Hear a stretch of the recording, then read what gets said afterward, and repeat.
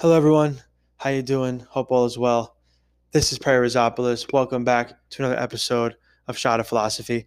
And today we're going to talk about love because I went to a wedding and I'm inspired. And the priest at the wedding made some really great remarks that are profoundly philosophical. And I want to start with that. So he was talking about an elderly couple that went to church every day that he spoke to. And as a priest, of course, he offers advice to newly married couples, and gathering some information on that is important. So he spoke to this couple, like, what makes your marriage so long lasting? What makes it so loving? I guess he could tell by how they interacted with each other at church that they had, what would seem to be a healthy, happy marriage. And they said, really, we focused on doing everything together. When one of us had a problem, we both had it. Even when we were fighting each other, we kept it in mind that we were fighting together.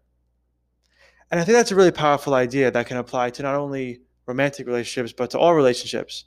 I may have mentioned this already, but my Aunt Marie, who I like a lot, commented on growing up in her neighborhood and her community with her family.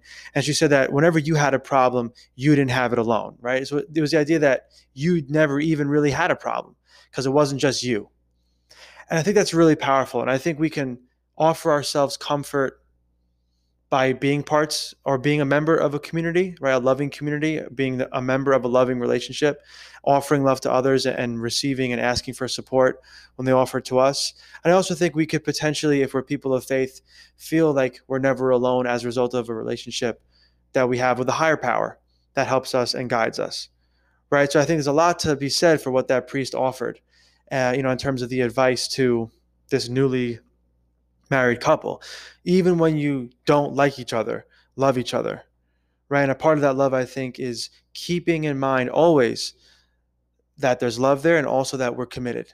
And when I was reflecting, on the broader purpose, let's say, of a marriage, when I was in the church, I was observing, I was with family members, loved ones, and I was like, this is like really important. We're all sitting here watching this happen, and our presence is a part of this process, right? It's not just like the reception after, which was fun and important and, in its own way. But the idea that we're coming together and these people are saying I do in front of us and they invited us to be here is really meaningful, right? There's something that has to be important about that, right? I think to lead a good life, we talk a lot in this podcast about the mind, the soul, right? We talk a little bit, we had a kettlebell episode about the body, right? So mind, body, soul all kind of come up, right? We've talked a little bit about, I think, community and a little bit about craft as well, right? You want to have a craft. I think that gives life meaning. You got to get good at something. You have to apply yourself to something. We've talked a lot about that. But we haven't talked a lot about that fourth thing, right? This idea of community. And I think for me, this was a great example of that this weekend. There's a loving community coming together to watch two people, in a sense, right, commit to each other and make their own new community, right, in front of everybody, which to me is like, that's a meaningful thing, right? So I wanted to reflect on that a little bit. I've been thinking about love as a result of the wedding. And there's a great book by Thich Nhat Hanh, which I have in my apartment, called How to Love.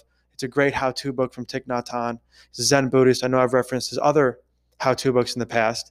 And this idea of like fighting together and committing, and the sort of, I think, the freedom that comes from that type of profound, serious commitment. And the interesting nature of that, right? Jean-Paul Sartre would say, like, this idea of the free commitment, let's say, to use a lighter word, he says free condemnation, not a great word to use here. But when we really commit ourselves to things fully, there is freedom there, because you're saying, in the face of difficulty, I am remaining committed to this. I am free of the influences, right? That line from the vows, right? In sickness and in health. You're sick, I'm still here. You're healthy, I'm still here. We're free of the influence of that issue, right? That will not even sway me. There's a beauty there, right? I think we could even argue that's really maybe when life becomes the most meaningful, when you're so committed that you're free of things that would stop, let's say, someone else, or you're free of things that would prevent you in a scenario where you're not as fully committed. That commitment, a real profound sense of freedom comes with that. And also you're, for Jean-Paul Sartre, and I think a wedding is a great example of this, you're freely committing to this union,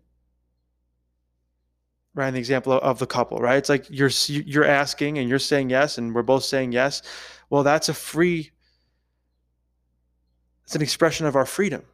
That's a beautiful thing, right? So freedom and commitment connect, I think, really profoundly with this as well. And it's the same thing when, when you argue with someone you love, again, a significant other, a sibling, a family member, a friend, that you're really committed, where the commitment comes first. Right? That's a powerful thing. And I think that's what Thich Nhat Hanh is trying to convey with a couple points here, right? So there's a couple different ideas I want to share. There are 4 elements of true love for him. There are 2 that really stand out to me that connect to what the priest offered in this idea that I'm sharing today. So the first one is compassion. Compassion is the capacity to understand the suffering in oneself and in the other person. Philosophy helps with that. To understand your own suffering, you need philosophy for that. To understand someone else's suffering, you need philosophy for that. And I think the key element that's philosophical there, of course, would be dialogue. It's rude to tell someone how they feel. It's important to ask them how they feel. And the ability to deal with suffering, as he's saying here, in large part will revolve around our ability to deal with suffering within ourselves first. He goes on, this is very philosophical, right? Socrates saying, know yourself. Thich Nhat Hanh saying, if you understand your own suffering, you can help him to understand his suffering. So you have to know yourself first. Understanding suffering brings compassion and relief. You could transform your own suffering and help transform the suffering of the other person with the practice of mindfulness and looking deeply. I mean, this is a great piece of philosophy to share after we just talked about the philosophical practices, which on a daily basis would tell you, look deeply, think deeply, ask deeply. That's how you can understand someone else's suffering. And this really resonates with me in regards to, or in connection to, what the priest offered, because your suffering is my suffering now. Period. So the better I understand mine, the better I can help you understand yours, and the better we'll be together. Once again, back to in sickness and in health, right? Now, the other of the 4 aspects of true love that I want to share today is equanimity. He says, we can also call it, equanimity that is, inclusiveness or non-discrimination. In a deep relationship, there's no longer a boundary between you and the other person. You are her and she is you. Your suffering is her suffering. Your understanding of your own suffering helps your loved one to suffer less. Suffering and happiness are no longer individual matters. Pause for a second. That's that community thing, right? That's my Aunt Marie talking about that.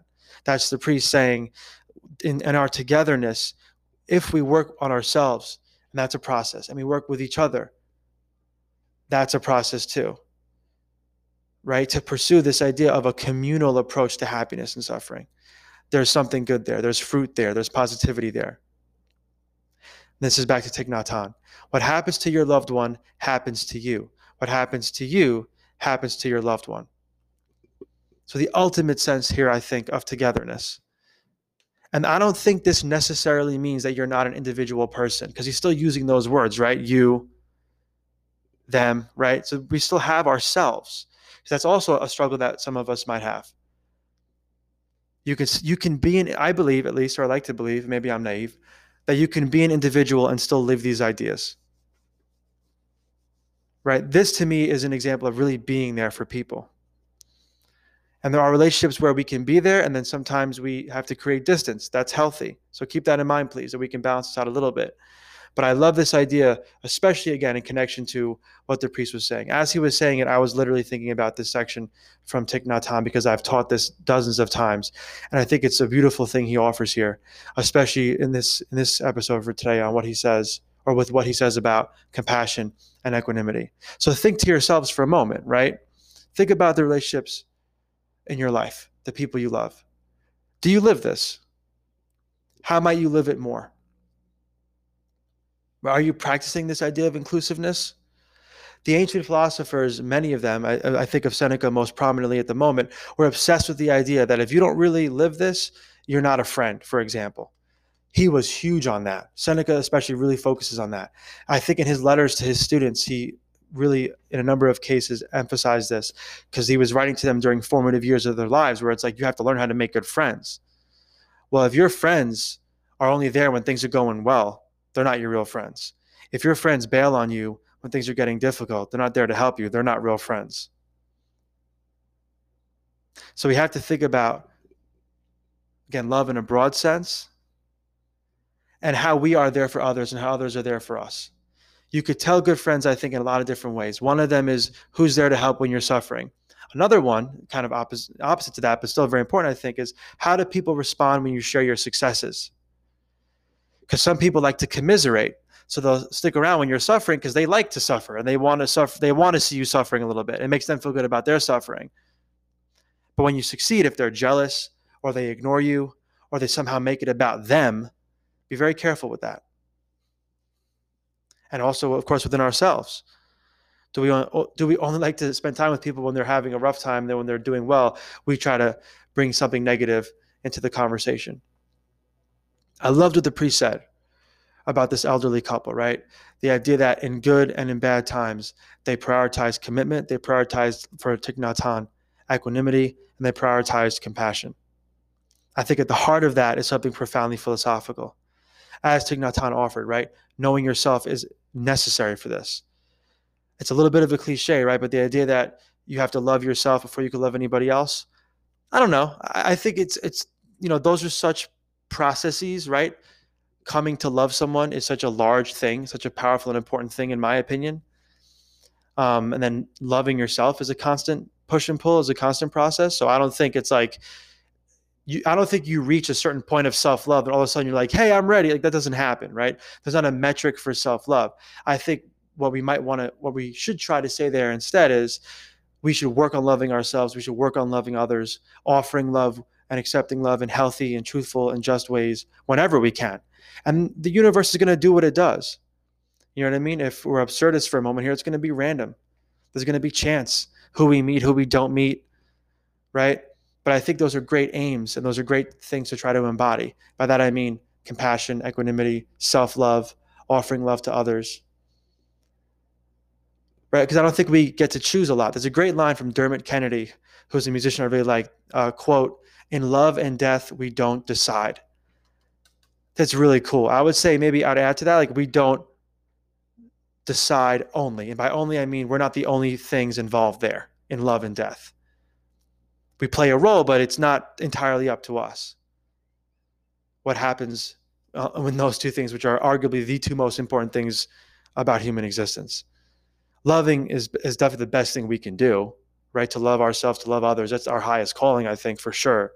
And then dying is the one thing we all can't avoid. These are really important things.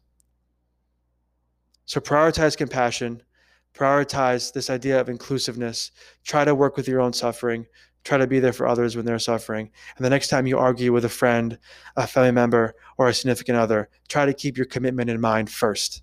Try to argue kindly and try to argue philosophically. Ask them questions. Try to be empathetic and ask yourself questions instead of jumping to conclusions.